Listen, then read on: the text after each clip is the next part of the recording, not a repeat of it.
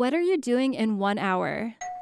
Drizzly, you're getting your favorite beer, wine, and spirits delivered right to your door from Drizzly. Drizzly is the most convenient way to buy beer, wine, and spirits, with delivery to your doorstep in under 60 minutes. Right now, Drizzly is giving new customers $5 off their first order with code FAST5. Go download the Drizzly app or go to drizzly.com. That's DRIZLY.com.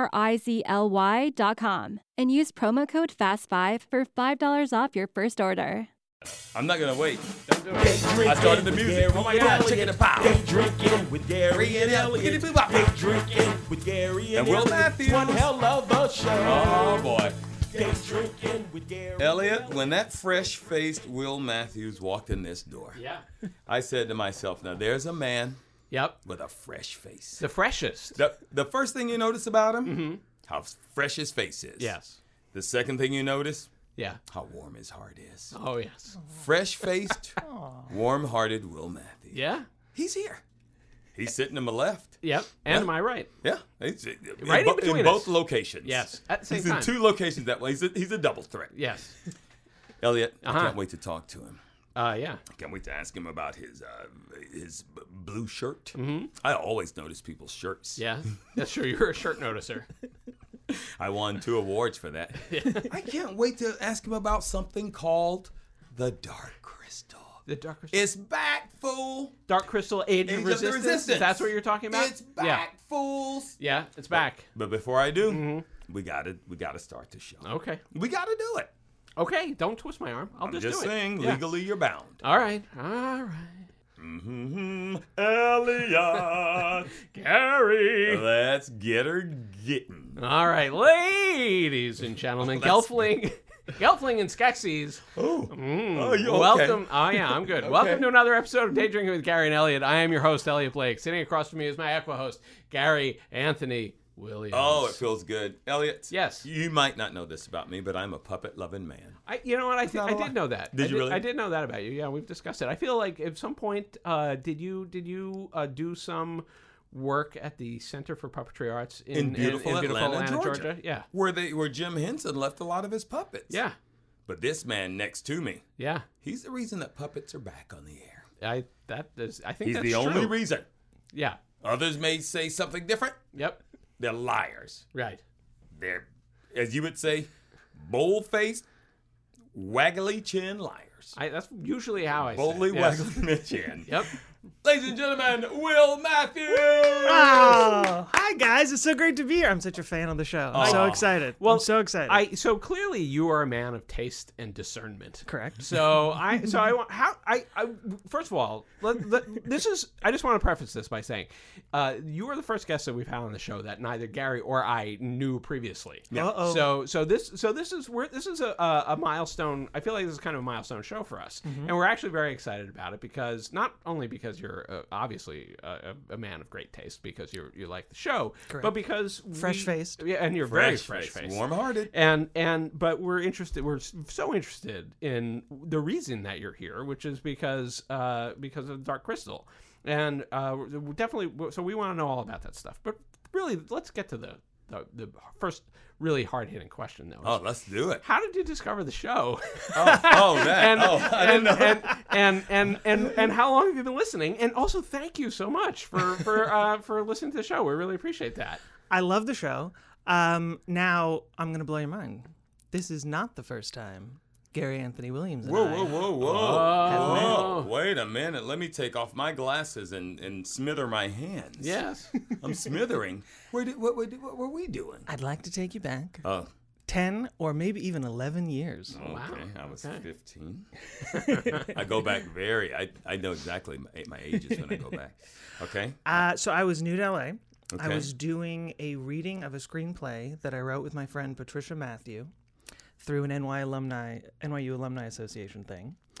And the screenplay was Jane Austen's Emma, but with an all-black cast. So it was called Emma Jones. Oh, keep going. And you were in the reading, and you were playing sort of a supporting part, and James Avery was the father. Oh, my gosh. You show up that day. James Avery wasn't feeling well, and you took on the father role as well. Oh. You were amazing. Oh, And that was so long ago. that was a long time That was a long ago. time Wow. ago. But Oh my because gosh. of that, you accepted my friend request on Facebook. So I've been your secret Facebook friend this whole time, following all the nonsense. So not only am I here because I love Boston Legal, not only because What's happening? I'm here to about us? Key and Peele, I'm here because Oh my God. I'm trying to make show business my business. Okay. Oh, wow. I'm trying to get that class where I can learn to talk deep in my throat. Don't do this, Will Matthews. These deep cuts are coming. Oh, Yeah. man. I am a fan. Oh, this guy is legit. Yes. He's too legit to quit. He is. Yeah. He might quit, but if he does, it's on his own terms. Yes, exactly. It would be retirement. It's too legit to do so. Yeah. Elliot, the word legit spelled backwards is tigle, which sounds very like tiger. This guy's a tiger in the industry right now. Indeed. He's ripping them open from the midsection and Yep. eating their soft, warm parts. Yep. Speaking of soft, warm Speaking of soft, warm parts, let's get to this man's drink. Yeah. I'm embarrassed by everything that's happened thus far. Oh, it's gonna get weirder. I only wish I right. was white so I could blush out loud. What did a young William is it Will straight out or is it William? Will. I mean, what were you named and then what did you decide to go? I was named William Joseph Matthews III, Oh, WJM the third. which is where Mary Tyler Moore worked. Sure is. Look at this. It's all come full circle because Wow. I was Mary Tyler Moore. That's amazing. Yeah, it's all come full circle now. In another life. Yeah. Now, I don't even know about his drink situation. Yeah, well, all right. So here's how this all came together: is because you have a publicist, Yes, isn't that weird? That's and- what a weird thing to have. But I have one now. and your publicist reached out to us via our email, daydreamingwithgarynelliot at gmail.com. Anybody can email us, and should. And so. They said, hey, you know, our client's Will is a big fan of your shows, and he's a co-executive producer of the new The Dark Crystal: Age of Resistance on Netflix, and we'd love to you guys be open to having him on the show. And we said, well, yeah, and It's so literally the newest, biggest new thing. it's the newest, biggest new. That's also a callback to one of the other great things. Yeah, exactly. And so, you know, so I'm a fan of the original movie, and so I mean, and a fan of just kind of like this type of genre material generally. And so we thought, well, yeah, of course we're going to have this guy on the show. And so I said, well, here's how it works. What is Will's go-to drink? Because I need to know so that I can make him something that is along similar lines. And they told me a Manhattan. Correct. Okay. Correct. And but any bourbon drink is good. Mm-hmm. And I thought, okay, great. So now I'm gonna make it's really hot and it's day. Yes. And and that's hence day drinking. And I thought, well, because it's so hot, a Manhattan may not be the right drink. Okay. For during the day. You're the expert. Because it could make us all very sleepy. And then it wouldn't be that interesting of a show unless you're into, maybe I guess it'd be like an ASMR thing. It'd be like, I could always wake Gary up with more stuff I like about his I'm, career. that's true. I'm woke. that's I'm scared of what he knows. yeah. So I'm scared. Well, we're gonna find out. Oh, we're gonna delve into this. I'm going to make sure I question him so hard he does not have time to remember my name. All right. Well, I made so I thought, all right, let's make a drink that has got some mixtures in it. So to lengthen it out a little bit, so it's not just Manhattan's a straight up booze drink. It's a spirituous drink. It's bourbon or rye, depending on your preference, and sweet vermouth and bitters. So I thought, all right, we're not going to do that because it's too hot, but we're going to do a bourbon drink, and I wanted to make something that's kind of refreshing. Okay. That we can still enjoy. And so we're going to have something of my own devising that I haven't even named yet. Perhaps we'll call it a dark crystal. Perhaps we'll call it a dark crystal. I just realized because the stuff that we're going to make it with, which is this blackberry peach mint shrub, is kind of it's purple. Sure is. And it's liquid, so it's not crystalline. But it's going to go on ice. And that is a crystal. There you go. So it is. yeah. So I made this stuff. It's a shrub, and a shrub is a vinegar-based syrup. No, it's a plant. Well, it's also a plant. Oh. But they're not. Wait, it can be both? It can be both. Okay. They are two different The things. same way he was sitting to your right and my left. Yes, a It shrub can be both can things. be both Okay. things. Okay, we're So- learning. We're learning. So rather than using a simple syrup, we're going to use this shrub, and so this is made with muddled blackberries, peach, and mint, and all these flavors go great with bourbon. And so we're going to shake this stuff up with some lemon juice, some Cointreau, some bitters, and obviously some bourbon. Now, and we're going to top it off with just a little bit of sparkling water with some Topo Chico, just to kind of lighten it up a little bit, make it good for drinking during the day. Is this a tall drink or a short drink? This is going to be a short drink, Okay. but with a frisson of fizz. Oh, Yeah. we'll be having 2 of these because We might he be. took a car over. Yeah, he took a car. We'll have So and there's plenty of shrub. So Now you invented this. last night at 11:15. See, as big a fan of the show as I am, Yeah. I'm not sure everyone fully appreciates that you make this up. Why are we here? Let's put Will Matthews in front of the microphone, Yeah. walk away for an hour, because this guy's got it all. But he's talking about us in such nice ways that I want to sit here and hear it. It is embarrassing to me. I'm enjoying it. Nobody Okay. got like this. Okay. Nobody. I don't get this kind of Yeah, praise okay, at all all. right. It's true because Yeah. half the words you said, I didn't catch any of them. Okay. Yep. And I just am smiling and nodding because you clearly know what you're doing, and I'm here to drink. All right. Well, I'm going to make the drink. Okay. Hopefully, it'll be good. I mean, I haven't taste tested this. I feel pretty confident based on the Wow. So this could all go wrong, and I And then you fully could admit just it. make a Manhattan and we I won't was get about done to with say, it. right. You still got the Well, ingredients look, to make at a the Manhattan. very least, we can have bourbon on the rocks. Yeah. I got a fresh bottle of Four Roses here, Which I and love. so it's a very fine bourbon and some bitters. So yeah, we'll be in good shape. Whatever happens, we'll be fine. Nothing So, could possibly Nothing go could wrong. possibly go wrong. Nothing could possibly No, go wrong. never. So while I do this, Yep. I'm going to start it right now. Yep. You guys can begin chitting, Immediately. but you must immediately follow it with chatting. with a chat. Yeah. Done deal. So and then I've got my list of questions. Oh, Oh, that is lengthy. not only Yeah. that. Okay. Another I did my special research. thing. Yeah. You made this drink. You've never Yeah. even taste tested Yeah. before. Yeah. Ever. Yep. I have never seen you with a list of questions, but I do know this. Yes. You are not just a bartender, you're an animation producer. Uh-huh. And I'm guessing you nerded the hell out when you saw this whole Dark Crystal thing.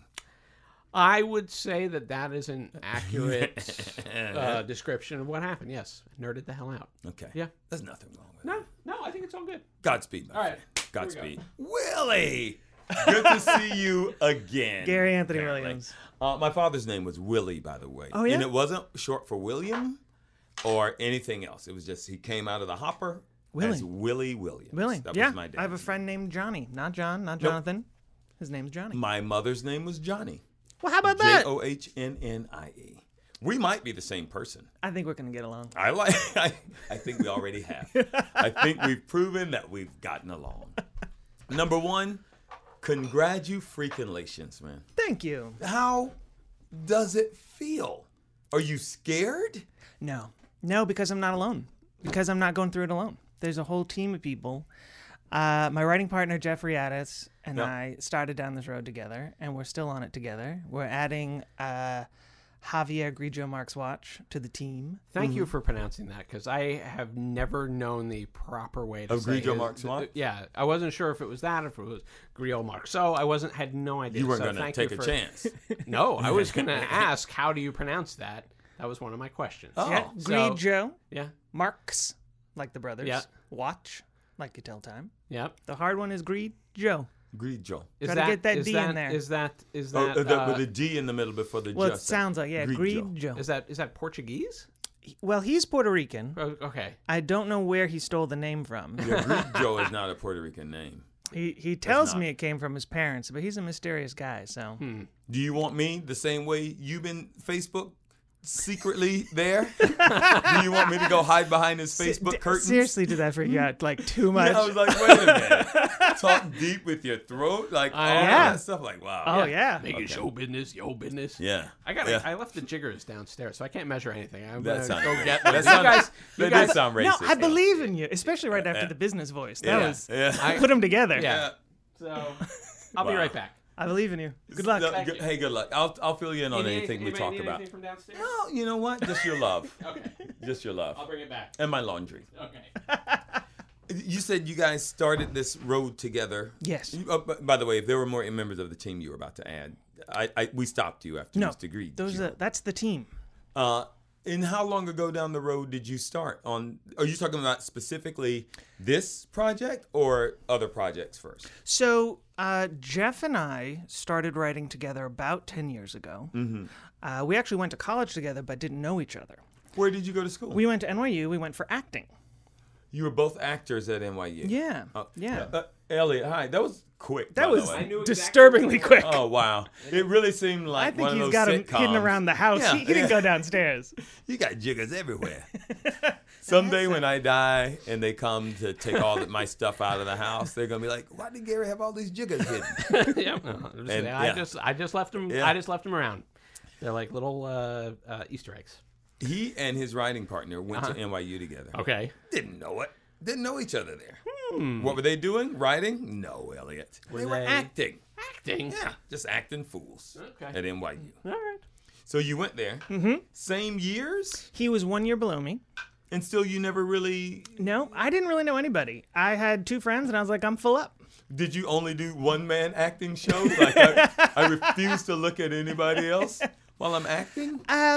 I really was focused on my friend Casey and my friend Juan. Okay. And I had my little crew. And, all of Manhattan, small town kid in the big city. I was True. like, nope, it's just me and Casey and Juan doing jokes. That was, Wow. yeah. Where did you come? Where were you coming from? Western Massachusetts, Okay. Amherst. Okay. All right. Colleges and cows. That's what we have. So when did you two realize that you had a previous almost connection? Many years later, after college, Jeff called up one day and just said, I hear you're writing now. I'm writing too.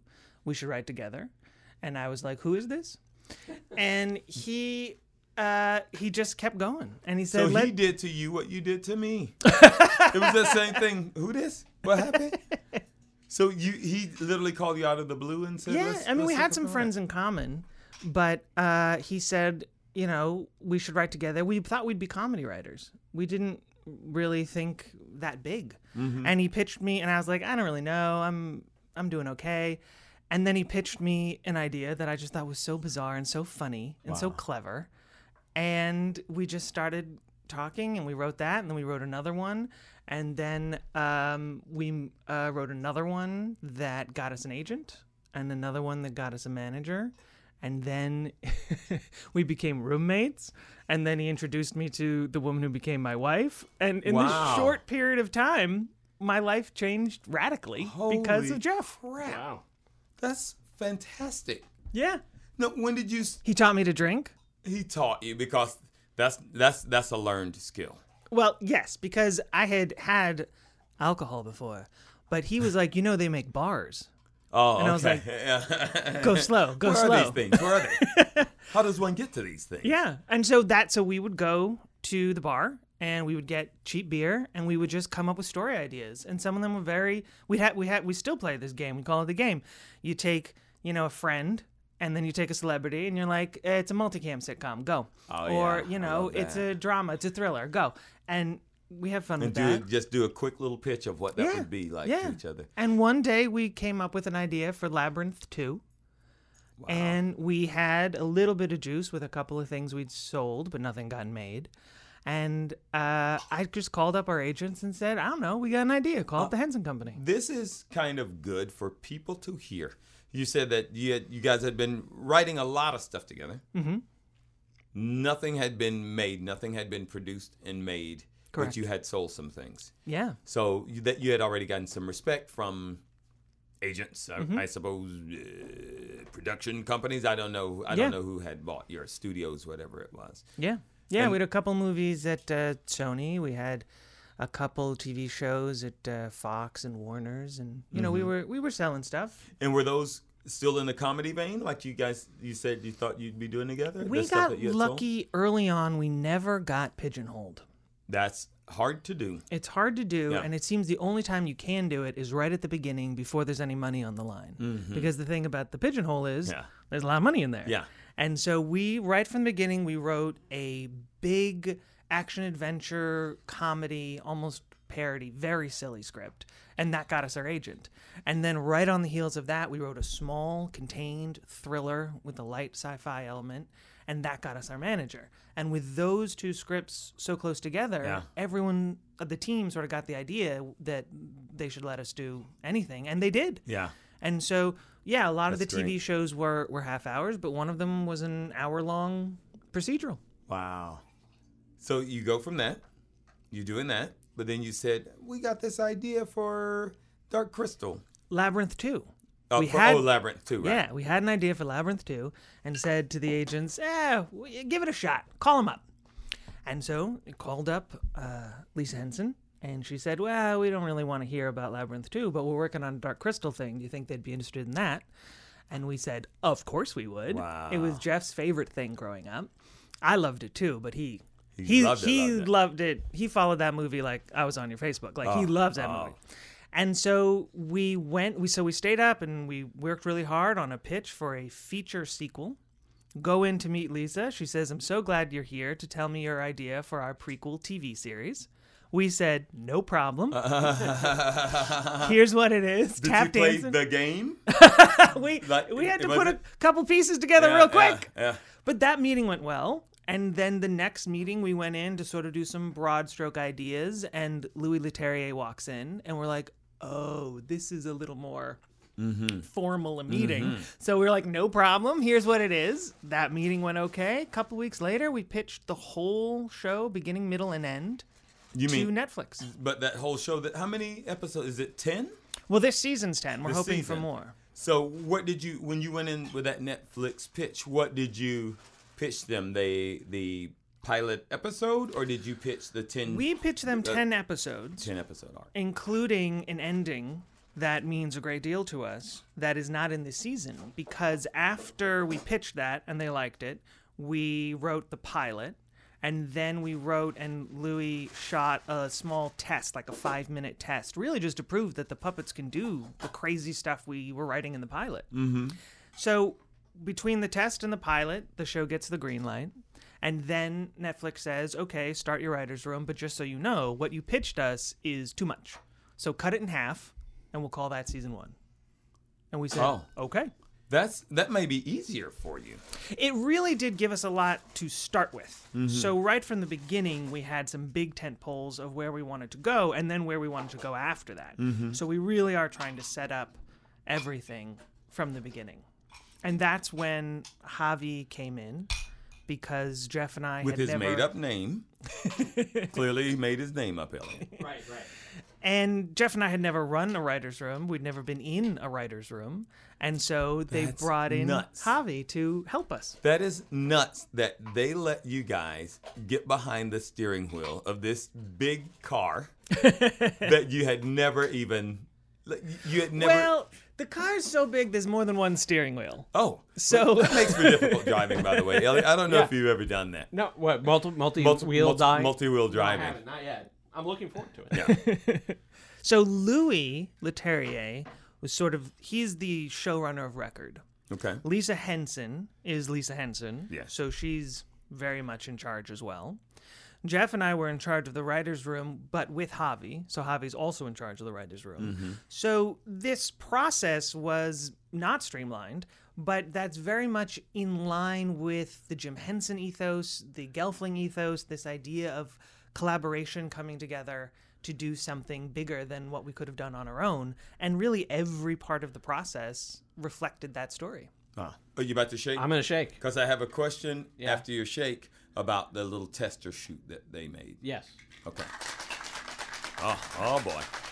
There it is. Oh. That's dual-fisted. Oh, dual-fisting Blake. DFB. And you got a grimace on your face. He's into it. He's into it. My hip flexor. Oh, that's right. His hip went out. We could have done it for you. We could have helped. No. It's all part of that's his job. I need that pain taste in there. It tastes better if Gary knows that I'm hurting. Taste your pain. That's a beautiful color. Thank you. It's not very Manhattan-y colored. No, it's dark crystal colored. That isn't. It's very pretty. Now you said that you guys did a little test shot to prove that the puppets could do it, and a test shot of the pilot. Is it anything that was in the first episode? No, it was its standalone little story about the scientist having a vial of essence stolen by a Gelfling. Okay. And so they built on the Henson lot, they built a small but impressive set for the scientist's lair. And so he was a puppet, and the set was real, and then there were little puppets in the background. You always got to have that Henson-y, there's life in every corner. Absolutely. And then the Gelfling was CGI. And so a Really? big part of the test was to test this theory of, can you do some puppets and some CGI? Does that work together? How do Gelfling look when they're CGI rather than puppets? And it was really a good idea to do that test. And it really speaks well for Netflix that they spent a fair amount of money on it because they really tested the theory. And thank God they did, because it turns out the CGI Gelfling was not as compelling as a puppet Gelfling. That's what I was about to. That was I had that same question. Yeah, that so. was because I was like, I just watched the first two. I say eps, Elliot. You I don't say eps? episodes. I Yeah. don't say episodes. I say Okay. eps. Well, you're in the business. I'm in the business, and I also live in Sherman Oaks. We don't. Yeah, we don't. We rarely finish all our words. No. That's what I was about to say. I did not notice that CGI element, but that's because they went, no, let's go straight up Henson puppet with this. Yeah, yeah. And that's very expensive and is very slow, but it really is the magic of the Henson brand. Now, on the voiceover, because you're not doing what Jim himself did, which is voicing the puppet as you go, because you have some very impressive actors in there doing the voiceover of this. Yeah. Do you lay down the vocal before you do the puppetry, or the vice versa? Yeah, it's the opposite of animation. So the puppeteers do a full performance first. They're doing a voice, they're Voice doing and a everything. full performance. Wow. And then the actors come in. And I don't think that was explained Wow. to all of them, because in animation, as you know, you come Yeah. in and you do it first. You do whatever you want, and then they animate to that. So these folks are coming in, and we play it on the monitor, and one of them actually said out loud, "Wait, you already shot it." It's like, yeah. Wow. Now So you have to match. They have to match the puppet lip flap. Yeah. Was that? I mean, was everybody able to get on board with that, or Eventually. some people was it? It's very hard. yeah, that's not the same thing. And it's very weird, because these are big time actors, Yeah. and they're being told you have to match this rhythm, not your rhythm, Wow. someone else's rhythm. Wow. Because you can see when the puppet takes a breath. You can Yeah. see when the puppet looks to the side. You can see when they're speaking very quickly or when they're sort of slowing down. Yeah. And so a lot of acting choices are made. By the puppeteer. Yeah. Oh my gosh. Oh, Elliot. Now. Oh, now there's a little sprig of mint. Yeah, there's a I'm little gonna sprig of mint smell. in this. So It smells delicious, and I know we're gonna rename it. It may be called either the Dark Crystal, if it's good, right? yeah. Or it could be called WJM. Okay. The Okay. WJM. Sure, Okay. sure. Uh, If it's bad, we can just call we, it. We'll call it. Oh, Let's cheer- drink bourbon. Cheers. Cheers. Cheers, my friend. All right, here we go.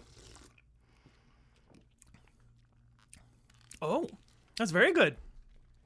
I don't think you have anything to be upset Oh yeah, about. that's good. I It is. It's like a summery Manhattan. It's lighter. It's a little more refreshing. But it still has that bourbon. Yeah, it's a little bit of a whiskey sour. Well, I take I have that vinegary taste in there. Yeah, you got that So, from the shrub. I'm not a fan of whiskey sours, but I am a big fan of this. Yeah. Well, there's more going on in just a straight sour. There's more So going there's just more going on. You've put a lot into our mouths I did. and I our did. minds. I did. So, well, I'm pleased that this came out. Thank you for being my guinea pig. So this is either going to be Congratulations. called. Thank you. This is either going to be called the Dark Crystal then, yeah. or the WJM2. M2. But this should be your choice Yeah. to name right now. How about this? Because it is so good for day drinking. How about the summer crystal? Ah. Oh, All right. the Summer sort of Crystal. summery. Write her down. I'm writing it down. He right just now. did another one of the game. He All right. made the pitch. The Summer Crystal. Here's how it works. It's two guys. Go ahead. Yeah. One falls off a boat, and that's it. Oh, it's a short. It's very that's a 2-hour movie. It's the falling that takes so long. It's a get it. very tall boat. I get it. It's the falling that takes. I was talking about the cast. So I am on the Internet Movie Database right now, looking at your series cast in here. I've never heard of any of these people. Is it Mark Hamill? Yep. Mark Hamill. Yeah, one day we just walked out into the street and started screaming, who can do a voice? And Mark Hamill. Merrick came up. He performed under the name of Mark Hamill. Oh, that's right. Yeah. Listen, he is a machine. Mark Hamill's amazing. He is incredible. Yeah. He's So, amazing. Our goal, Jeff and Louie did almost all of the voice recording stuff. Because they were in London. So I did some when people were based in LA. And Mark Hamill is one of the LA folks ones? I got to work with. Oh, that's and awesome. So they tell me, the goal is about 50 cues a session.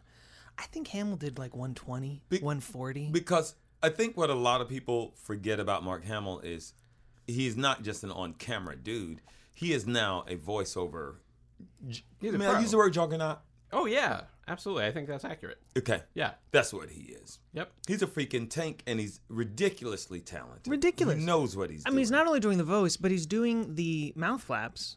We call them mouth flaps. Yeah. It's a disturbing term. Yeah. If the drink didn't taste good, I was going to pitch mouth flap for it. But wait a minute now. The Summer Crystal works. Oh, but okay. So it's hard, and he makes it look easy because he comes in and he just does it. He just does it. Yeah. And then he just does it over and over again. Yeah. He had a lot of words. The scientist has a lot of highfalutin nonsense words. Yeah. And he just banged them out. Incredible. Yeah. He's a talented. Let me tell you, when I first met him, I didn't know he was who he is. Yeah. And we became friends pretty quickly. And he goes, "Hey, I'm shooting this movie. Do you want to be in it?" It was a movie he had written called Comic Book the Movie. Oh yeah. And I was like, yeah. And then I find out who he is. And I was like, oh my God. Wait a minute though. Because I don't know, I only know him as Mark. Like we sit around the Right. voiceover department all the time. I knew him as Mark. But you didn't recognize him as Luke Skywalker. No, because look at Luke Skywalker as a little baby-faced will Yeah. of a boy. Yeah. And then you see Mark Hamill. Now he's a full-grown bearded man. He's lived life. Yeah. No, there's no way I would ever put Okay, together that. because I bumped into Mark Hamill in the Hanna-Barbera parking lot when it was still Hanna-Barbera, and I was And like, you did. and I didn't purposely bump into him, but With your car? I ran him over. Oh, Yeah. God. So guys. yeah. But not purposely. Not purposely. Oh, that is I just fine. wasn't Yeah. paying Then attention. you're No, fine. but I was coming out and he was walking in. And I think he actually was parked like right next to me, and I was like, "Oh shit, that's Mark Hamill!" Like I immediately knew that was Mark Hamill. I didn't. And of course I had to say hi because Star Wars. So I didn't have to explain anything. Yeah. Lovely guy. He gave me one of the greatest compliments I've ever gotten at Comic-Con. He was on the panel and they asked him, why did you take this part? Because you could take any part. And he said it was the writing. I loved the writing. Oh, dude. And I sent the script to my friend Gary, and I'm like, Gary Kurtz, who produced Star Wars and Dark Crystal, don't freak out. And he said, I sent it to Gary, and I said, what do you think? And Gary said, the script is fantastic. You have my blessing.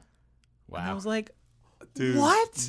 You had to feel like you just won, right? Yeah. Yeah. Because Yeah. it's Mark Hamill. It's unbelievable. It's Mark freaking Hamill. Yeah. Yeah. And he did it, and he took it because your writing was so good. That's what he said. Did you go home and tell your wife to call you king for a Thankfully, year? my wife was in the room at the time, so I don't know Okay. if she would have believed me otherwise. That's beautiful. It was pretty great. So Mark comes in, he's able to knock it out with the Yeah. lip flap. yeah, with the unbelievable.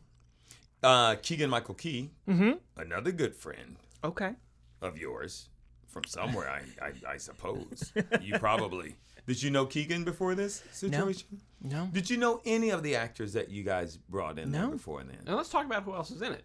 Okay, It's- Keegan-Michael it's- Key is so- one. Right, because it's a fantastic voice cast. Fantastic. Would you like me to start reading down some, or you want to just pop some I can't. off? I the only ones I remember off the top of my head. So Taron Egerton is Rian, right? So he's one of the leads. Yes. Natalie Emmanuel from Game of Thrones is Deet. Okay. From the Gelfling tribe from from underground. Yes. And then Brea, right? Brea. Yeah. And there's so many names. There's a lot of names. And it's a It's a big lot of- cast. yeah. Brea, and I totally blanking on Anya Taylor-Joy. Okay. And then you've got all the Skeksis, which is another just like murderer's row of people. So Awkwafina, she's great. Killing it. She's great. Come on. Andy Samberg, Andy Samberg. Simon Pegg. Yep. Here's what's fun about all this is that you would not know who you would not know who was doing those voices because they're doing such. I mean, they're really doing voices. It's not like they're not being themselves. They're really doing character. Yeah, work. they're really doing character work, and you can kind of hear how much fun everybody's having. I think when you're listening to it, like those characters, the Skeksis are so much. They're so evil and so kind of. And they love being evil. And they love being evil. They take such such glee in it. Yeah. That you really feel it, and you can see it. You can feel how much fun they're having. So there's them. I can't. Mark Frost is in it. Is he one of the Skeksis?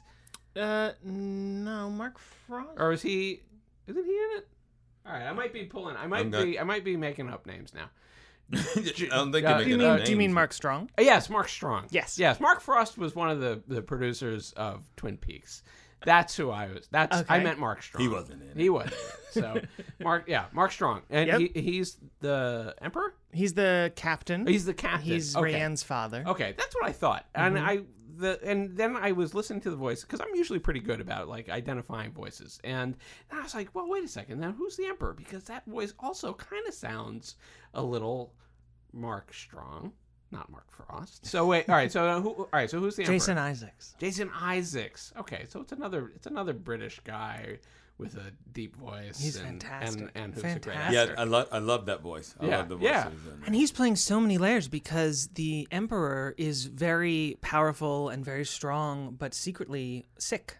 And so he's able to play those levels of putting a little more wheeze in private, and then when he's doing a public, he can have the layers of public versus private. He really did a great job. Sigourney Weaver. Right? I recognize that voice right off the top. I have to be honest. Like I was watching it, and I got so caught up in the visuals of it, and just like watching it. Like you said, there's like a little something everywhere. Yeah. Like there's no part of it, no part of anything left untouched. Yeah. You know, and I was so caught up in watching everything and listening to the story that I had forgotten, because normally I'm watching an animation or something like that. It's like, it's people I work with or people at least I know and respect. And I'm usually picking out voices. Oh, that's not until the end when I'm watching the credits and I was going, oh my God. Oh my God. Like I literally had no idea. Yeah. Especially because there was such great character work. in Yeah. there. Yeah. And now that you tell me it was done ass backwards the way that you usually do it, then it's more impressive, that character work that was. Yeah, I mean, they really worked hard. One of the things that's the hardest to do is what's called a presence pass, where you just do breathing and little, sounds of effort. Oh, wow. And it sounds like the easiest thing because it's just breathing and little sounds of effort. And we tell them, now listen, you're going to breathe too much. You're going to get lightheaded. Oh, boy, yeah. And you're going to fall down. You will. And everyone said, calm down, I got it. And then they do it once, and they're like, Yeah. I need a break. Yeah. I need to sit down. It's It happened smart to do that over stuff. and over. It literally is smart to do that stuff sitting down. If it's any of that physical exertion or running stuff with the panning, like you will get like, and there's a lot of that in there. There's Oh, a yeah. lot of that Oh, in there. yeah. There's a lot of that texture in there. Yeah. Yeah. Wow. Yeah. That is that's amazing. That's fantastic.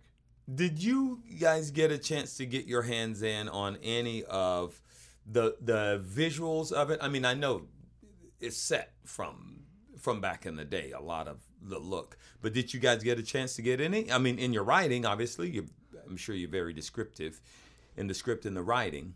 Yes. How much of a... It really is a team sport. I mean, you have Brian Froud, who is sort of the font of the visual landscape anyway, and a lot of the lore as well. And so he's actively engaged. So we would write something, and then we would describe a creature that we thought we made up. And then someone would go through all of Brian Froud's stuff and say, "Oh, you mean like that?" And be like, "Yeah, that's fine. That's fine." Or sometimes, not as often, but sometimes he would have to create something based on what we wrote. And a lot of the time, he would say, "Yeah, but what I made is better." And we would say, "Yeah, because you're Brian Froud." But that too must be pretty impressive. I mean, that would be a good ego stroker if it's something that you thought you made up. That means that you really were in that world. If he already has, oh, you mean like this one? Yeah. I mean, you're living in that world. Yeah. Well, we love it. We In really love those it. worlds. I mean, there's, you got that whole underground thing. I hate to say that world because you got different communities. It's so immersive and so incredibly deeply thought out. Like how coming into it, like, were you already an expert on everything Dark Crystal, or did you have to really kind of do a deep dive into it in order to kind of get all of that? The great thing, there are many great things about having a writing partner, but on this project, one of the great things was you had two perspectives right away. So Jeff knew everything intuitively because he was such a fan. He'd watched it over and over again. He'd watched the making of more than the movie. Dang. So he just had it in his bones. Wow. I loved it, but I was more of a Fraggle Rock guy. So I had to learn. So I read everything, and I mean everything. And so you had one person who just knew it intuitively and another person who had the zealotry of a convert. And so with those two powers combined, we could cover a lot of the ground. But we weren't alone. We had Brian Froud. A lot of people were there the first time. We had J.M. Lee, who wrote the YA novels that became the basis for a lot of the starting point for the world, the many clans, some of the characters, telling his story from his perspective with those characters and telling a similar story from a different perspective with ours. So we were never by ourselves. Lisa Henson is the keeper of the flame. Her sister Cheryl calls herself the first Dark Crystal fan. So it really is a group effort. Wow. So when you got to, all right, so just folks, if you haven't watched this, like, first of all, let's just say right now that you really owe yourself the visual joy. First of all, it's a great story, but just watch it and take it all in because it is freaking beautiful. I mean, it is like that world is so thought out, so well thought out, and so imaginative and so beautiful to look at. When you got to walk onto the set for the first time, what was that feeling like for you? The first time I walked on, so Jeff was there every day. So Jeff moved to London. He was there every day doing the on-set work, and that's not easy. I would come and go because I had just had a child. And so the first time I went was for about 2 weeks right at the beginning. So things weren't really up and running yet. And so I remember one day I walked in and I just saw all of this styrofoam. Mountains of it. And I thought, oh, the whole thing's a tax dodge. They're building it out of styrofoam. Oh, they're skimming off the top. This whole thing, we're all going to jail. That's your first thought? Yeah, I was like, oh, I'm just this is we're all going down because it's styrofoam. The castle's supposed to be made out of stone and ancient vines, and they've got styrofoam. The next day, a day later, I walked by the same pile of styrofoam, and it was perfect stone. Oh my God! Yeah. And they were cutting the styrofoam in an arc. Not straight line. I mean, it's unbelievable what these people can do and how quickly. I wrote that.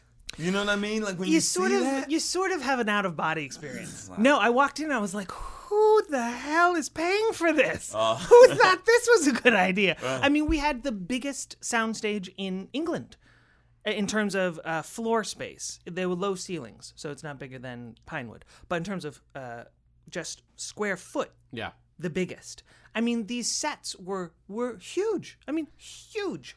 And so it's completely overwhelming. There's hundreds of people working on it. They're all the best in the world at what they do. They all love Jim Henson and the Dark Crystal. And that working together, that everyone doing it out of love and as hard as they can is overwhelming. And so you go by and you're like, here's the person who makes the spoons. And you're like, she just lays out like a couple dozen spoons. Like that's And what she's she like, does. Her "Yeah, job is making those spoons. What do you think? And I'm like, each of these Yeah. is a work of art that she made by hand. Wow. And she's like, well, I got a million of them. You go by the hair department. There were 3 people whose only job was wigs. Yeah. Wigs. Wigs for Puppet wigs. Puppet puppets. wigs. Yeah. And they're great because they don't complain when you pull their hair. Yeah. Sure. And so she shows me the 3 wigs for the 3 princess sisters. And she says, now you'll notice that each of them has a different hairstyle representing their different way of being a princess. And I was so moved because not only did someone read the scripts, Yeah. but took it seriously and put the character in the back of their head. Can I say this right now? They turned there was a shot behind their back, and I saw this braiding, and I was like, I swear to you, I was like, oh, look at that. Like I was looking at the different, like it really, like just you saying that was like, I remember going, oh, wow. Look at that. Look at that. It's like I would amazing. never have been thinking of It's that attention to that. detail that makes that world Yeah. feel real. But the second time I walked on set was months and months later. And so everything was up and running. The sets were full force. And I walk into the Stonewood set, which I think was the biggest one. And it really does look like a magical forest. It really is just overwhelming and huge. But, Gelfling are about 2-3 feet tall. They're small. My little girl was about 2 feet tall. So when she runs onto the set, and it's so big, she can run down the set. And all the doors, all the chairs, Oh, it was built for her. everything looks like it was built for her. Oh my gosh. And Look what Daddy. that- yeah. Don't ask me for another birthday or Christmas present. Look what Daddy has built for you. Look at this. Yeah, so that was pretty magical, seeing my little girl Running in a around magical in forest. that magical forest that you have now helped to bring. I know you won't. You dodged a lot of credit here. I can see that you are a dodger, but that you definitely have helped bring back to life. All right, so talking about bringing back to life, like let's just step back a little bit because I think not everybody that's listening to the show is necessarily like remembers that the original Dark Crystal movie and kind of understands kind of like this how big this world is. So let's step back to 1982. Okay. That's when the original Dark Crystal came out, and it's got ardent fans, and I think and I saw it when it came out, and I remember really liking it, but I also was I was like complete like Star Wars was the beginning and end for me, and so I was like, oh wow, it was really cool, but I didn't really think about it again until in any like substantive way until I was like I read that the show was coming back, and I thought, wow, that's amazing. So can you take us through kind of like what's I think the history of the story of the Dark Crystal. So there's the movie, and then now we've got a prequel series. And so can you give us just like a quick like for the uninitiated, what are they getting into when they jump into this? You mean in terms of story? In terms of and the story, lore yeah, and like the lore, all like the who are made-up words? who are the characters? Like who are these characters? Like who are the Gelfling related to the and the Skeksis? Like what is this world? What is this story, and what is this world about? Okay. Which is not too big of a question. So, Thra is a peaceful, idyllic, unspoiled landscape. And at the heart of Thra is the Crystal of Truth. Thra yearned to see and hear and feel. And so the crystal and Thra gave birth to Aughra. So Aughra is the crystal, and the crystal is Thra, and Thra is Aughra, and Aughra is the crystal. So Aughra walked Thra, healing, seeing, feeling for and as the planet. And she was mother of all the creatures, but closest to her heart were the Gelfling. The Gelfling are a peaceful, adorable, loving little elfin-type group. And then I'm going to be a little vague so that people can discover different truths at their own speed. But eventually, the Skeksis came. And the Skeksis came as conquerors. They came as colonizers. But they offered so much in return. We can teach you. We can help you. Don't you see? We can give you civilization. All we need in return is just a pittance. Just give us the crystal. And so to Aughra, they offered specifically riches beyond riches. They offered her knowledge. They said, this is just one planet of many in a cosmos vast and unending, and you could learn those secrets for yourself. And so Aughra turned her eye to the cosmos and away from Thra. And as she went into sort of her version of slumber, the Skeksis consolidated power, hid the crystal, and sowed seeds of discord amongst the Gelfling, making the Gelfling think that all of this was their idea, and that the Skeksis were benevolent rulers who only had their best interest at heart. Very good. I know what happens next. That pitch you just gave us, how much of that kind of thing did you take into the room with you when you pitched this? Mm-hmm. Or did you build more on, you already know the background of that story, let me tell you what's going to happen next? I have a lot of theories about pitching, and one of them... I'd like to hear them. And I'm serious. Yeah. Because different people pitch ideas very differently. And I would like to know, because obviously this was a very successful situation for you. It worked. I would love to hear your theories about pitching and how you made this one happen. Well, when you have a partner, a lot of times what seems obvious, the thing to do is sort of a ping pong pitch, where you go back and forth. You pass the ball back and forth quickly. That feels like a lot of energy. That feels like a lot of fun. It feels like a lot of jokes. But I find it's too much information for the person to take in. Mm-hmm. And you have to think, what is the goal of pitching? Mm-hmm. Is it so that they think you're funny? Is it so that they think you're likable? I think the goal of pitching is to get the job. Mm-hmm. So I want to put out the information in a way that is easiest to take in. Yeah. So when Jeff and I pitch, it throws people off sometimes, but he does the vast majority of the talking because it's easier to take in one voice.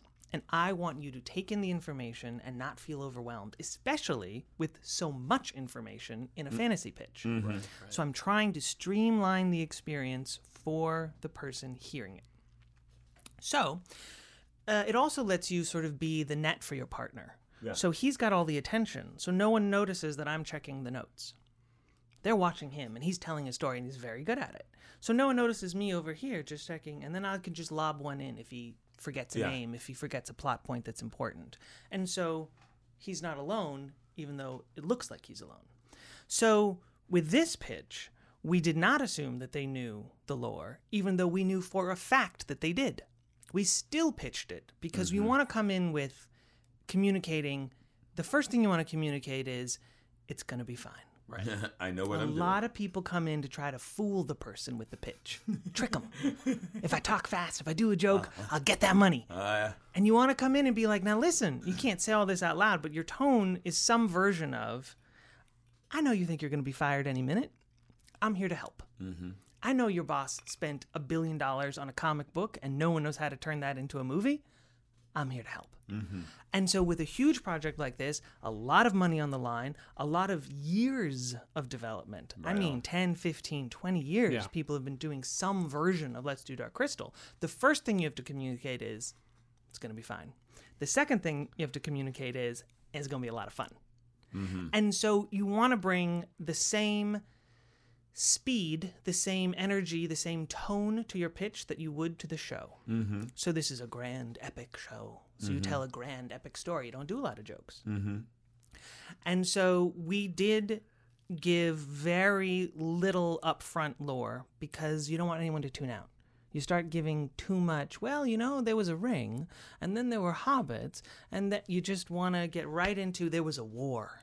And the bad guys were doing this, and the good guys. So that's, you know, how you do Lord of the Rings. So we went in and we said, here's a little bit you need to know about the world. Here's why we like the show. Start with why you like it. Add the next layer, why other people might like it. Mm-hmm. But don't skip over that first layer. Mm-hmm. Why do you like it? Why do you want to make this show? And then they'll want to make the show. And then you get to the details. Here's the characters, here's the world, here's the plot. And then we, in this case, we did a rather long pitch, longer than you would do for a half hour. So how long would you say you were in that room with those guys? I bet the whole thing took less than an hour. I would say of that hour, Jeff and I spoke for half, and everyone else spoke for half. Okay. And most of their speaking were questions about Yeah. the world, how you envisioned it? Yeah. So Lisa does a little setup. Here's why I'm excited. Louis was there. He does a little thing. Here's why I'm excited and why this is possible. And that's really just setting the stage. And then Jeff and I come in and say, here's what you are really buying. And then, Netflix asks one or two questions, mostly about timeline, how, producer stuff. And then you just sit back. Right. The other thing is you don't have to be in charge of every moment. When they start talking about money, you let Lisa handle that. That's right. not your job. No. That's okay. Yeah. How are you going to shoot this? I don't know. You turn to Louis, and so you don't have to Look at do that guy. everything. You just do your part. Right. And so that's what we did, and they liked it. Now, I know you have a background in acting, and so does Jeff. How much do you think that figures into your process in the pitching process? I think a great deal. I think a lot of writers, from what they tell me, it's very nerve-wracking, and it is not fair. Your job as a writer is to write, and now all of a sudden you're being asked to perform, to sell. And that's a different skill set, and that's not fair to be put on you, but that's the gig. If you want to be in charge, that's the gig. And you can learn that, and there are different ways to do it. You don't have to do a dog and pony show. You don't have to do it like an actor. You don't have to have that level of energy, but you do have to have that facility with the material. You have to have some amount of connecting to the person you're talking to, even if it's just, oh my God, I am so nervous, but we're going to get through this together. That's okay. Yep. You can have notes. You don't have to be memorized, but you have to communicate either loud or soft this idea of, I got it. I like that. What you're saying, the putting them at ease of, this is, I know what you just said about, I know your boss has spent a lot of money on this. We're here to help you. I love that idea of putting them at ease of, okay, I think this guy can do it. That's a smart idea. That's right. And a lot of that putting them at ease is about making them understand that you know what you're talking about, like that you have a facility for the material and a connection to the material that you're pitching, like you said, and that you are a capable human being. And so if you can talk to somebody rationally and not come across as a crazy person, then that goes a long way. Yeah. It goes a long way. And if you can add to that you know a way to do it, Yeah. and then not the only way to do it, Right. that would be the next layer of, collaboration, because you are going into someone and saying, please give me $100 million and a staff of 200 people, and I'll just handle it. Now, we weren't the showrunner on this particular show, but usually when writers go in, that's really the ask. Right. I would like to be the CEO of a company tomorrow, please. Yeah. Right. Yeah. And so you have to communicate. I will ask for help when I need it. I will delegate as necessary. And that can start with just talking to one person in one room. Now, I know you have more Dark Crystal questions. I just wanted to ask one more pitch. Please. Question. Yeah. You were saying, like, in this, you two made sure you did that big epic painting for them to get that mood and the epicness of it. If you were doing a patter buddy comedy, would you still let one of you take the reins and the other be the catcher, or would you do more of the back and forth stuff that you might see in that comedy? I would probably still, I might go 80-20 on that one, but I would still have the majority of the information come from one voice. Okay. I'd have maybe a few more jokes, but when it comes to plot, when it comes to this and then this, that's where people get lost. Now, in a comedy, I would probably talk more about character, because usually that's what's fun. That's what you want people to start thinking about casting. And the plot is usually less important in a comedy. It's that banter, it's that feel. So I might have a little more banter there, but in the banter sections. The key is to be clear about what you're doing when you're doing it. And so in the character stuff, yes, but in the this, then this, then this, no. Very good. Elliot, please, I don't want to stop you from. You have very impressive questions. I have very impressive list. questions. Oh yeah, there's a list. But you know what else there is, Gary? What? There is a moment here that we got to take a little break for our sponsor. Okay. And do you know who our sponsor is? Us. It's us. Yeah. It's us because we don't have a sponsor. But I just wanted to take this moment. We don't need a sponsor. We don't need a sponsor. No. We do this. We've got this. We do this for As, love. yeah. But if you want us to continue doing this, there's a few ways that you can help. One way is if you're just coming to the show because you're a big Dark Crystal fan and you want to hear everything that Will has to say, one thing you can do is hit that subscribe button.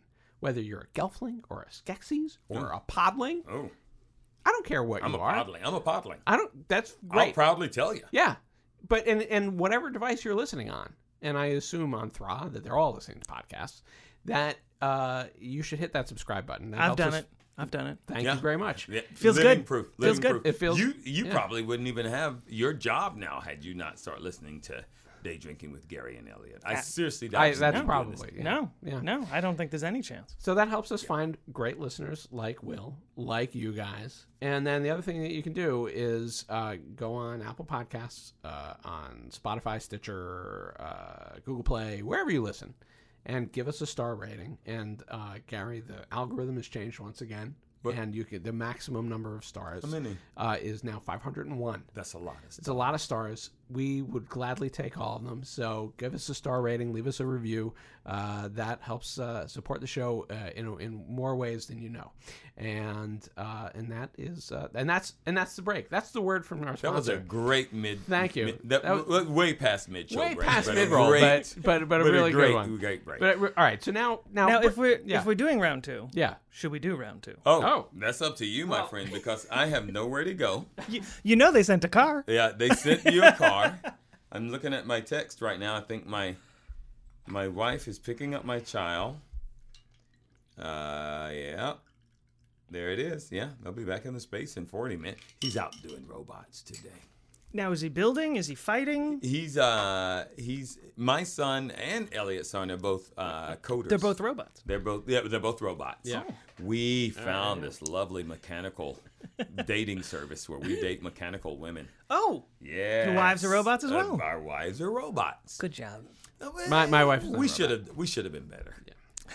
I'm just gonna get right out there. My wife is not a robot. She's a lovely flesh and blood human being. always who- do this, I- standing I- up for your wife. Because she is the best part of oh my God, of my you're life. gross. I I mean, you so- have That's sweet. That's. know.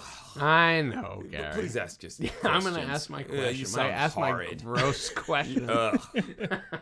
And I love your wife, but you're being gross. I know. So, all right. So we're talking about the pitching, and we touched on this earlier that it was that they were looking for a prequel, not a sequel. Why a prequel and not a sequel? I don't know.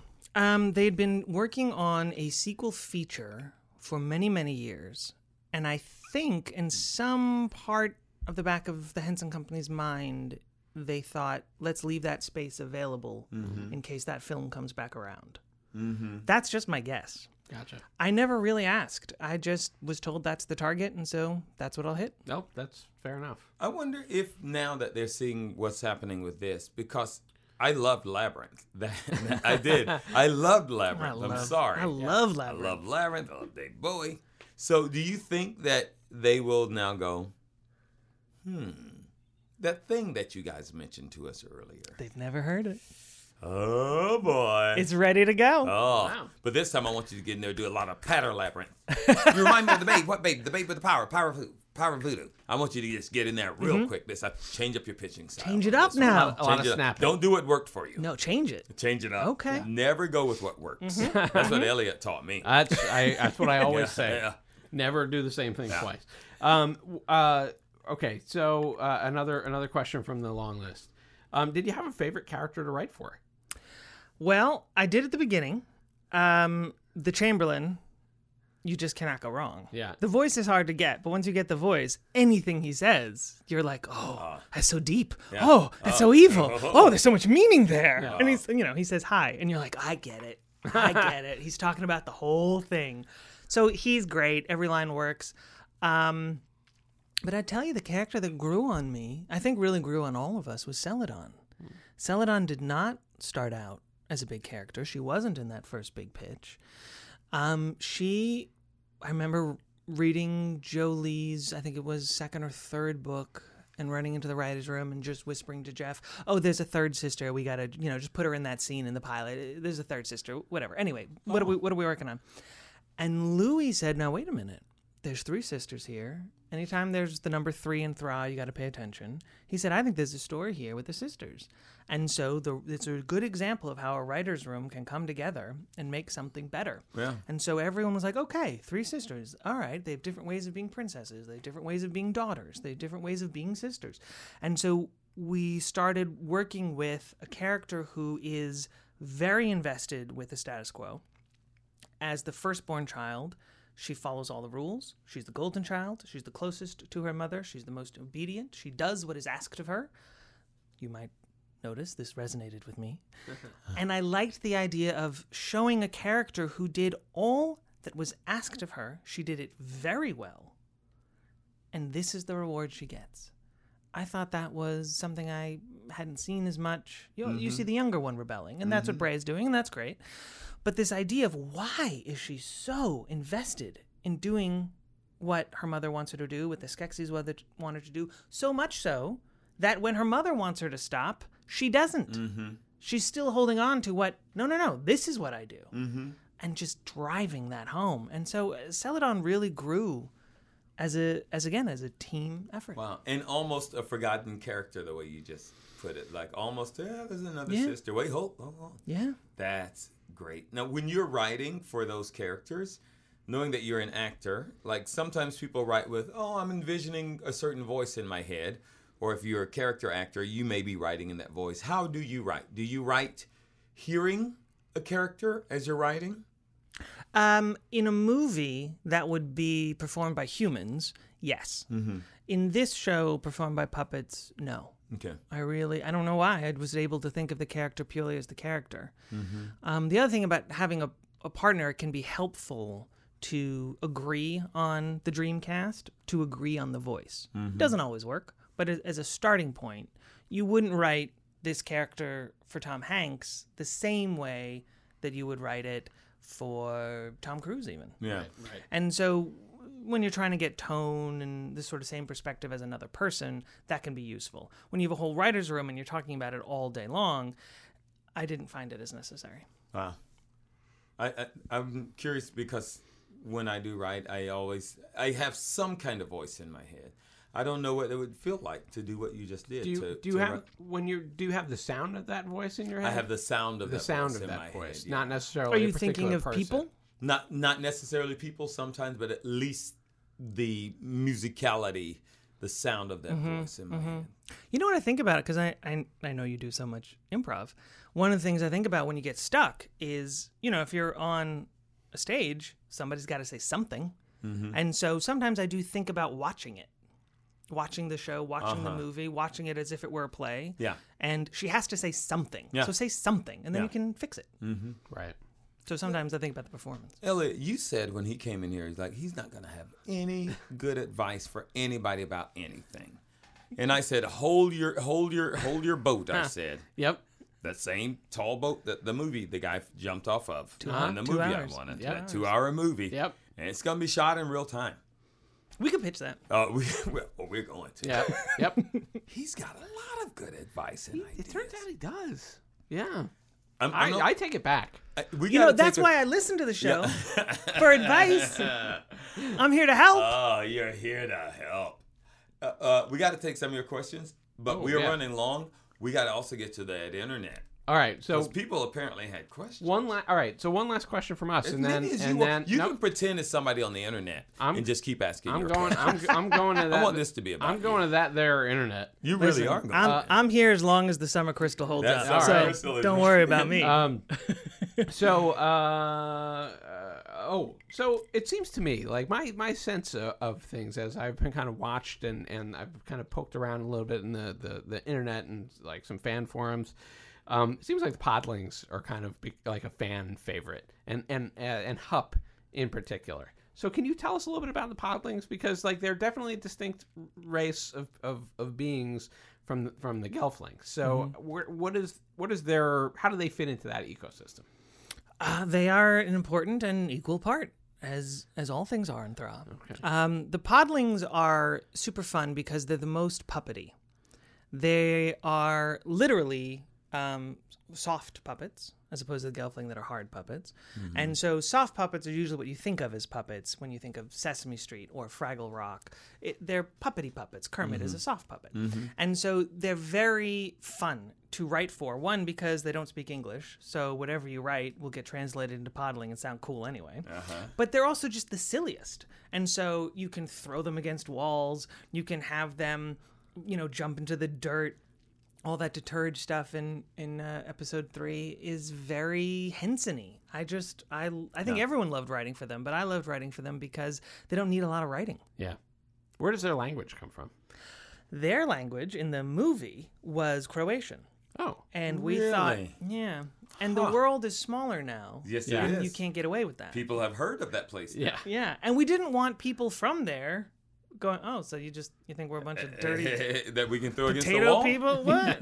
So we were lucky enough that J.M. Lee, who wrote the YA novels and also wrote episode 2, he was on the staff of the show, just so happens to have a master's degree in linguistics. Ah. And so one day we called up and said, Joe, we need a podling language. He said, give me a couple weeks. And he came back with, full grammar, pages, dozens of pages of vocabulary, and he really thinks it through. One of my favorite fun facts about podling is that they have numbers 1 through 9. Anything that's more than 9 is just called more than 9. Because Wow. podlings don't have time for all that. Oh, wow. And so that level of detail, and like the worst swear word is like go take a bath because they hate taking baths. Yeah. And the second worst is I hope you fly because they don't like being high up. They like being low to the ground. So he thinks of these things. Then he teaches them to Victor Yard, who voiced and puppeteered Hup. And so the two of them are fluent in this language that no one else speaks. They know more about it than me and Jeff or anyone else. And they really like doing that work together. It's a lot of fun. Oh, wow. That's amazing. To create a whole new language. That's really something. Yeah. All right. Well, should we begin with some questions? Yeah, From let's internet from Jan Internets. Yeah. All right. I'm taking off my glasses. And That's how you first know of it's all, serious. I'm going to pre-tell him, thank you so much for being here. Oh yeah.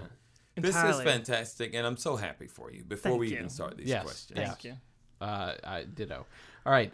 Dom of Dune at Nardy Views on Twitter asks, could you talked about it a little bit. Maybe we can expand on it here. Could you talk about how the Age of Resistance fits with author J.M. Lee's Dark Crystal novels? He noticed a lot of overlap, Dom of Dune did, but also a few discrepancy, and he loves the show. Well, thank you. Despite the discrepancy. Oh, yeah. He loves the show. She loves it. So the mandate from the Henson Company was that in the intervening 37 years between the movie and the show, a great many additional materials have come forth. Comic books, manga, and these YA novels. Right. And they all need to be considered canon. And they all need to be included. They all need to talk to each other. So as we were working on that, so like Rian, for example, was a character we did not create. We inherited Rian.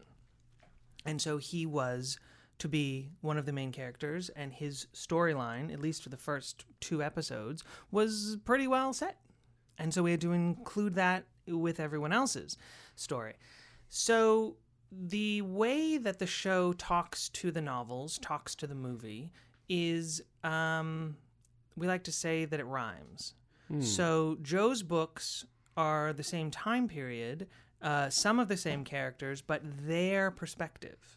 So Naya is really the lead of his second book. Kylan is the lead of his first. Naya and Kylan are in our show. They don't come in until episode 4, and they're a little more tertiary, and that's by design. We wanted Joe, and Joe wanted us, to have characters who were not encumbered by the other. And so he could tell his stories, and we could tell ours, and they could weave together, and they could weave apart.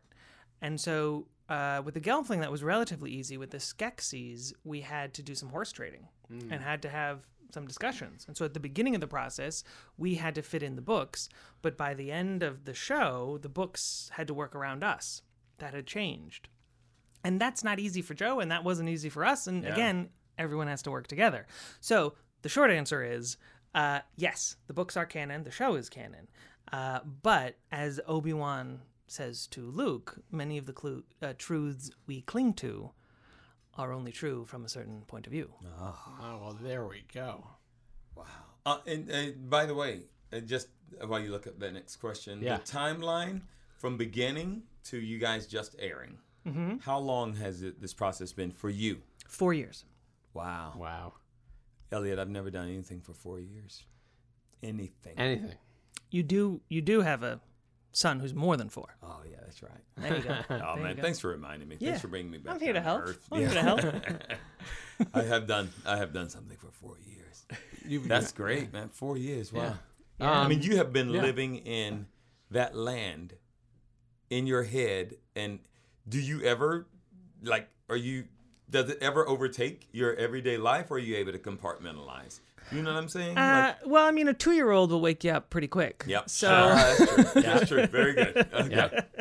Okay, next question. Edward Sanchez on Twitter at Edward is the man. He's the man. And his question is the man. He's the Let man. me sit up There a can be little only straighter. one. Yeah. There can be only one. He wants to know who's your favorite character on Sesame Street? Ooh, this is a good question That's for all very of us. fair. Yeah. I gotta go Ernie. Rubber Ducky? Yeah, The way of he course, tortures he's Bert? great. He's Yeah. great. I gotta go. I mean, I love Grover. I Yeah. love Grover. Yeah. Oh, Art- wow. yeah. Grover. But I Grover, think Super Grover. I gotta go Ernie. Who you got? For me, Elliot? it's Cookie Monster. I just love. I've always since I was a wee babe. He knows who always he is. knows who he is. I just love Cookie Monster. His just joy of life has always resonated for me. I really love him. Wow. Now you said Grover. I might have to go Grover, but then there's something simple about some people like just the count. Yeah. I don't know why. He gets nothing but pure joy out of counting. Yep. One, two. Yeah. Oh, that's tough. Yep. Such good memories. All right. Okay. So we got a couple. All right. W.R. Miller at W.R. Miller 2 Okay. has 3 questions. He was into I it. love it. So we can do these kind of rapid fire. How many years / trine does Okay. Age of Resistance occur before the film? I'm sorry, I couldn't hear you. Okay. How many? Oh yes. Okay. Oh, yes. All right. Fair enough. Good. All right. Okay. Maybe you won't be able to hear this one either. Are the sets in storage for a potential sequel, or have they been recycled? Most of them, they're just so big. So some of them, yes. Some of them are in storage, as we're all crossing our fingers for a second season. But the vast majority of them aren't. They're so expensive to store that it turns out most of the time it's easier to throw them away and build them again. And you just taught us you could walk by a pile of styrofoam one day, and the next day it's a castle. I'm Right. telling you, Yeah. tax fraud. I couldn't believe what they could do. All right, last question from W.R. Miller. He says, I noticed a Weta workshop in the credits. What exactly did they do? CG? Prop construction? So he was curious. I don't know the answer to that. In the very, very opening, where Sigourney is sort of taking you through, those little statues, I guess, because they're not puppets, those little statues of Aughra and the Skeksis and the Gelfling, I think those were Weta. But I don't really know. How many times have you watched the series? A billion. A billion. And I mean the finish, not as you were working on it, but the finish. The finished. I mean, you're in there for the final sound, and then you're in there again for the color correct. And I wasn't in there for even all of those. Jeff was. Louis, of course, did all of them.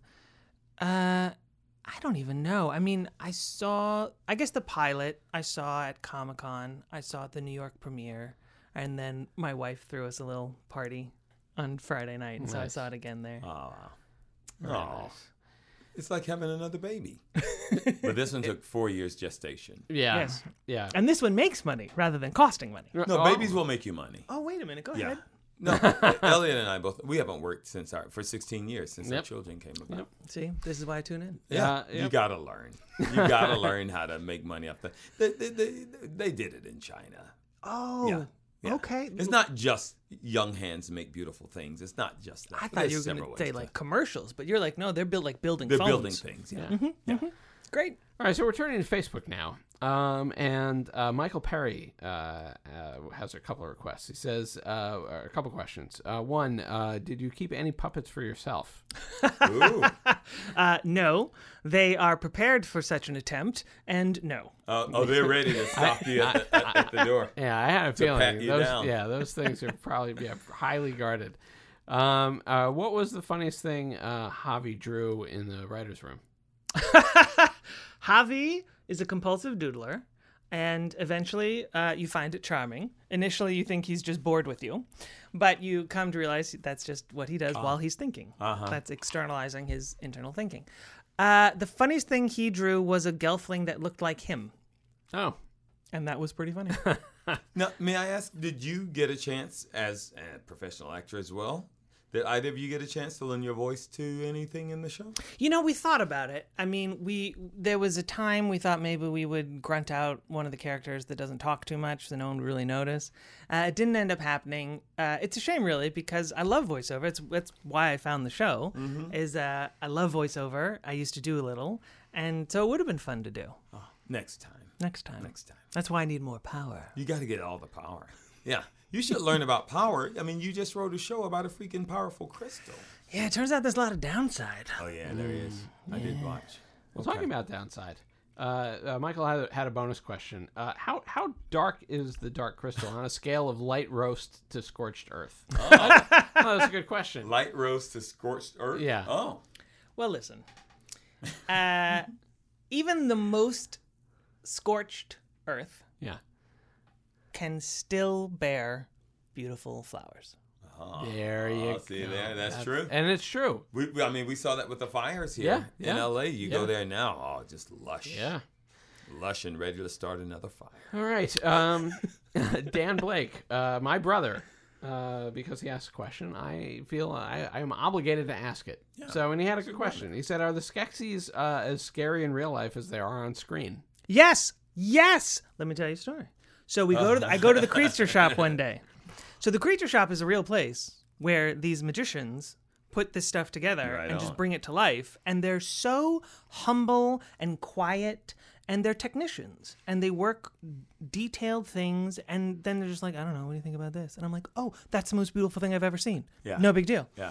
So I remember the day we saw the first Skeksis get rebuilt. It was like half built.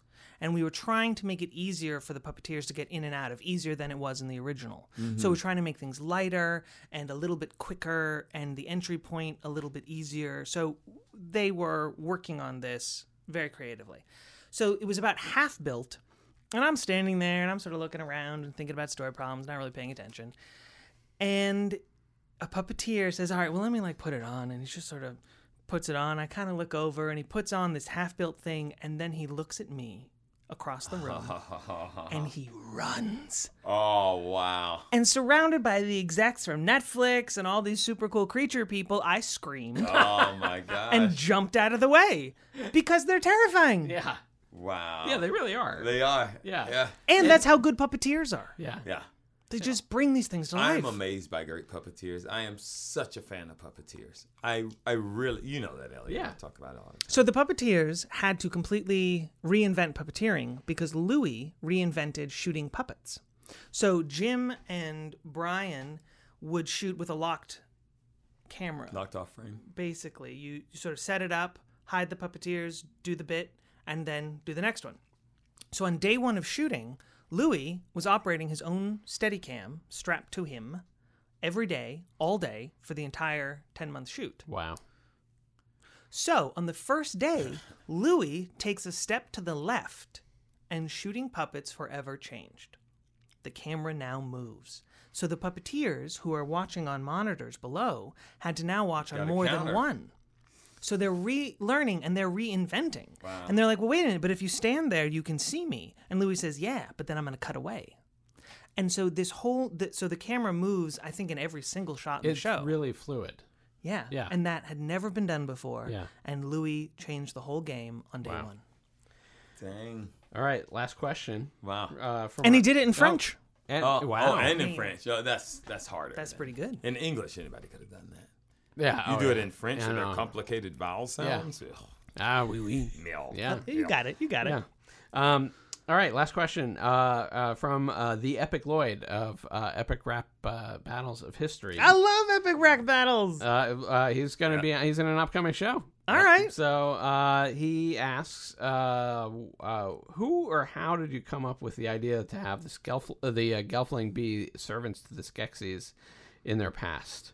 Was that in the original literature, or was that the new lore that was created for the prequel series? When you say original material, it wasn't in the movie, but it was by the time we came on board for the show. I mean, you have to remember, we're talking about 15, 20 years of various forms of development. Sure. So the sequel feature is one thing, but there were more than one versions of shows that were prequels. I think there were a couple of animated prequel series ideas, and so material was generated for that. And though the show didn't go forward, Henson kept that material and liked some of those ideas and moved those ideas forward into the books and then into our show. So the idea of the 7 clans, the idea that the Skeksis were in charge and the Gelfling were cool with that, I think was in place when we came on board. I think it was one of the things that we found so interesting and challenging. I mean, of course, the obvious problem with the prequel is everyone thinks they know how it ends. Mm-hmm. And the audience knows more than the characters. So that's such a big problem Yeah. that you have to lean into it. So that's why you create someone like Rianne, who is way in to the Skeksis rule, the status quo. Because what you can get then is the audience shouting, the calls coming from inside the house. You can get them like, no, you got to get out of there. They're bad. So when you have Brea hugging a Skeksis, the idea is to be like, you got to run. Yeah. And so we had to lean into the problem of the audience knowing more and make that heighten in the audience, like in a horror movie when they can see the bad guy that the the character can't. That's what we had to make use of. Very, very cool. And make use of it, they did. Did you see how I did that? That was very good, Gary. Dude, congratulations. Yeah. Thank you. Do you have any time to act anymore, or are you just like, no, I'm head down, nose to the grindstone? I mean, the truth, probably no, but I love voiceover. I love it so much, and I wish I was good at it. I think it's so cool what you guys can do. And the little bit of it I've done, I just loved every minute of it. Well, make sure you write yourself in next time. You have all the power now. You have all the power. Hollywood is now yours. Oh, thank you. Yeah, you made show business your business. You did. You did. Yeah, it's true. You made show business your business. You There done it is. Thank you, Gary Anthony Williams. No. Thank you, my dear friend. Dude, seriously, so happy for you. When he said, wait a minute, these people reached out to us, like, wait, what? Watch the episode. I was picking up my son yesterday. Yeah. I got there early. I was able to watch an entire episode while he was still in there. It's like, Perfecto. thank you, and congratulations. Yeah, totally. Thank you. Elliot, It's time for the ultimate question. it's time. The ultimate question. Oh. Now, you've listened to the show, so you probably know what the ultimate question is. I am prepared. Where can people find you on social media? Because you're hard to find. I'm not on. So That's what I Yeah, thought. so you were like, wait a minute. Yeah. I knew. I was like, oh my God, I know the ultimate question. Of course I do. And I'm going to let them down. But the answer is, I'm not on there. You know what? You're not letting us down. No. But I will ask on Tuesday when the show comes out. Anybody that you know that has social media, have them plug it. Okay. And I was going to ask the other thing I wanted to ask is like, do you have anything else? I mean, obviously you've got this giant show that is now out. Do you have anything else that you want to plug? Is there anything else to plug, or has this been? It sounds all consuming. It's such a horrible Hollywood answer, but Yeah. the truth is, I can't tell you any of the other stuff. That's totally fine. No, that's good. Yeah. You're a man of mystery. Yeah. Well, look. Also, Gary and I are both in that, and have been in similar boats. I mean, I've got two things that I can't talk about. Yeah. So yeah. Yeah. So I got a lot I can talk about, but it's nothing. I'm making it up. So I'm in the opposite boat. Yeah. Yeah. I don't know. Yeah. All right, Gary. Yep. Your socials. At Gary A. Williams on Twitter, at Gary Anthony Williams on the Instagram. Elliot Blake. At Elliot Blake, ELLIOTBLAKE on Instagram and on Twitter. You can find my book, Create 100 Cocktails, a Home Bar Guy's Deep Dive into the Art of Cocktail Creation, in print on Amazon and as a PDF on Gumroad. But they won't find this new drink here. They won't find this new drink. sir. But if you like the sound of it, or you want the recipe, this will be on in the show notes. So just look there if you're listening, and also on our Instagram. You can find the show on social media on Twitter at Gary and Elliot, on Instagram at Day Drinking with Gary and Elliot, on the web daydrinkingwithgaryandelliot.simplecast.fm. You can email us daydrinkingwithgaryandelliot@gmail.com.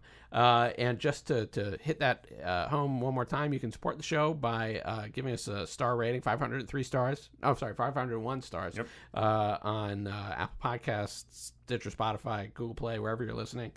You can also make sure you subscribe, hit that subscribe button.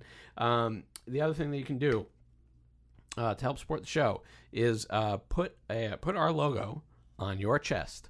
You can put it on a tote bag. Sure. And I'm not saying tattoo it on your chest. I mean, although you could. Yeah. You could if you wanted. Sure. We're not going to stop you. No. But you can do it in the form of a T-shirt. You can carry a tote bag to the grocery store or perhaps the farmer's market. You can get a coffee mug. You can get a sticker, a lovely sticker with my face on it and Gary's face on it. And you can put that on anything you want. We won't stop you. There are no limits. No, there's no limits. Put it on your computer. Put it on the back of a stop sign. Put it on the front of a stop sign. Yeah. Deface We some don't care. We don't care. Deface some public. Nothing's illegal. No. Nothing's illegal anymore. Nope. Look, it's your choice if you want to do it. We're not going to stop you, but but I don't know. Maybe think twice about that one. But anyway, you can do those things. You can find all this stuff, all this fine merch at teespring.com/daydrinking. That's teespring.com/daydrinking. Right now, 100% of the proceeds are going to Everytown for Gun Violence. Everytown for Gun Safety, because it's because of the mission, because of gun. Yeah, it's really the opposite. It's Everytown for Gun Safety, because we've got a gun violence epidemic in this country, and we're doing our small part that we can to help. If you don't want to buy a T-shirt and you want to give to Everytown, that's also fine. We're totally cool with that. And I think that's it. I think we've done it all. Yeah, we haven't done it all. Because we did not introduce America to the brand new, the Dark Crystal. So we didn't do it all. This young man to my left and your right did. That's true. You got a good point. Buddy, thank you. Thank you very much. I love what you're doing. Congrats on your fatherhood. Thank you. And just thanks for being here today. Entirely my pleasure. I'm a fan. Like, Excellent. seriously, I'm so happy for you. Thank you. Bravo. Bravo, my friend. Bravo. And speaking of bravos, Uh-huh. if you're out watching the Atlanta Bravos baseball team or the Los Angeles Dodgers, and you're having a day drink, Yeah. and you're drinking in the day Yeah. while you're having it, remember to do so Responsibly.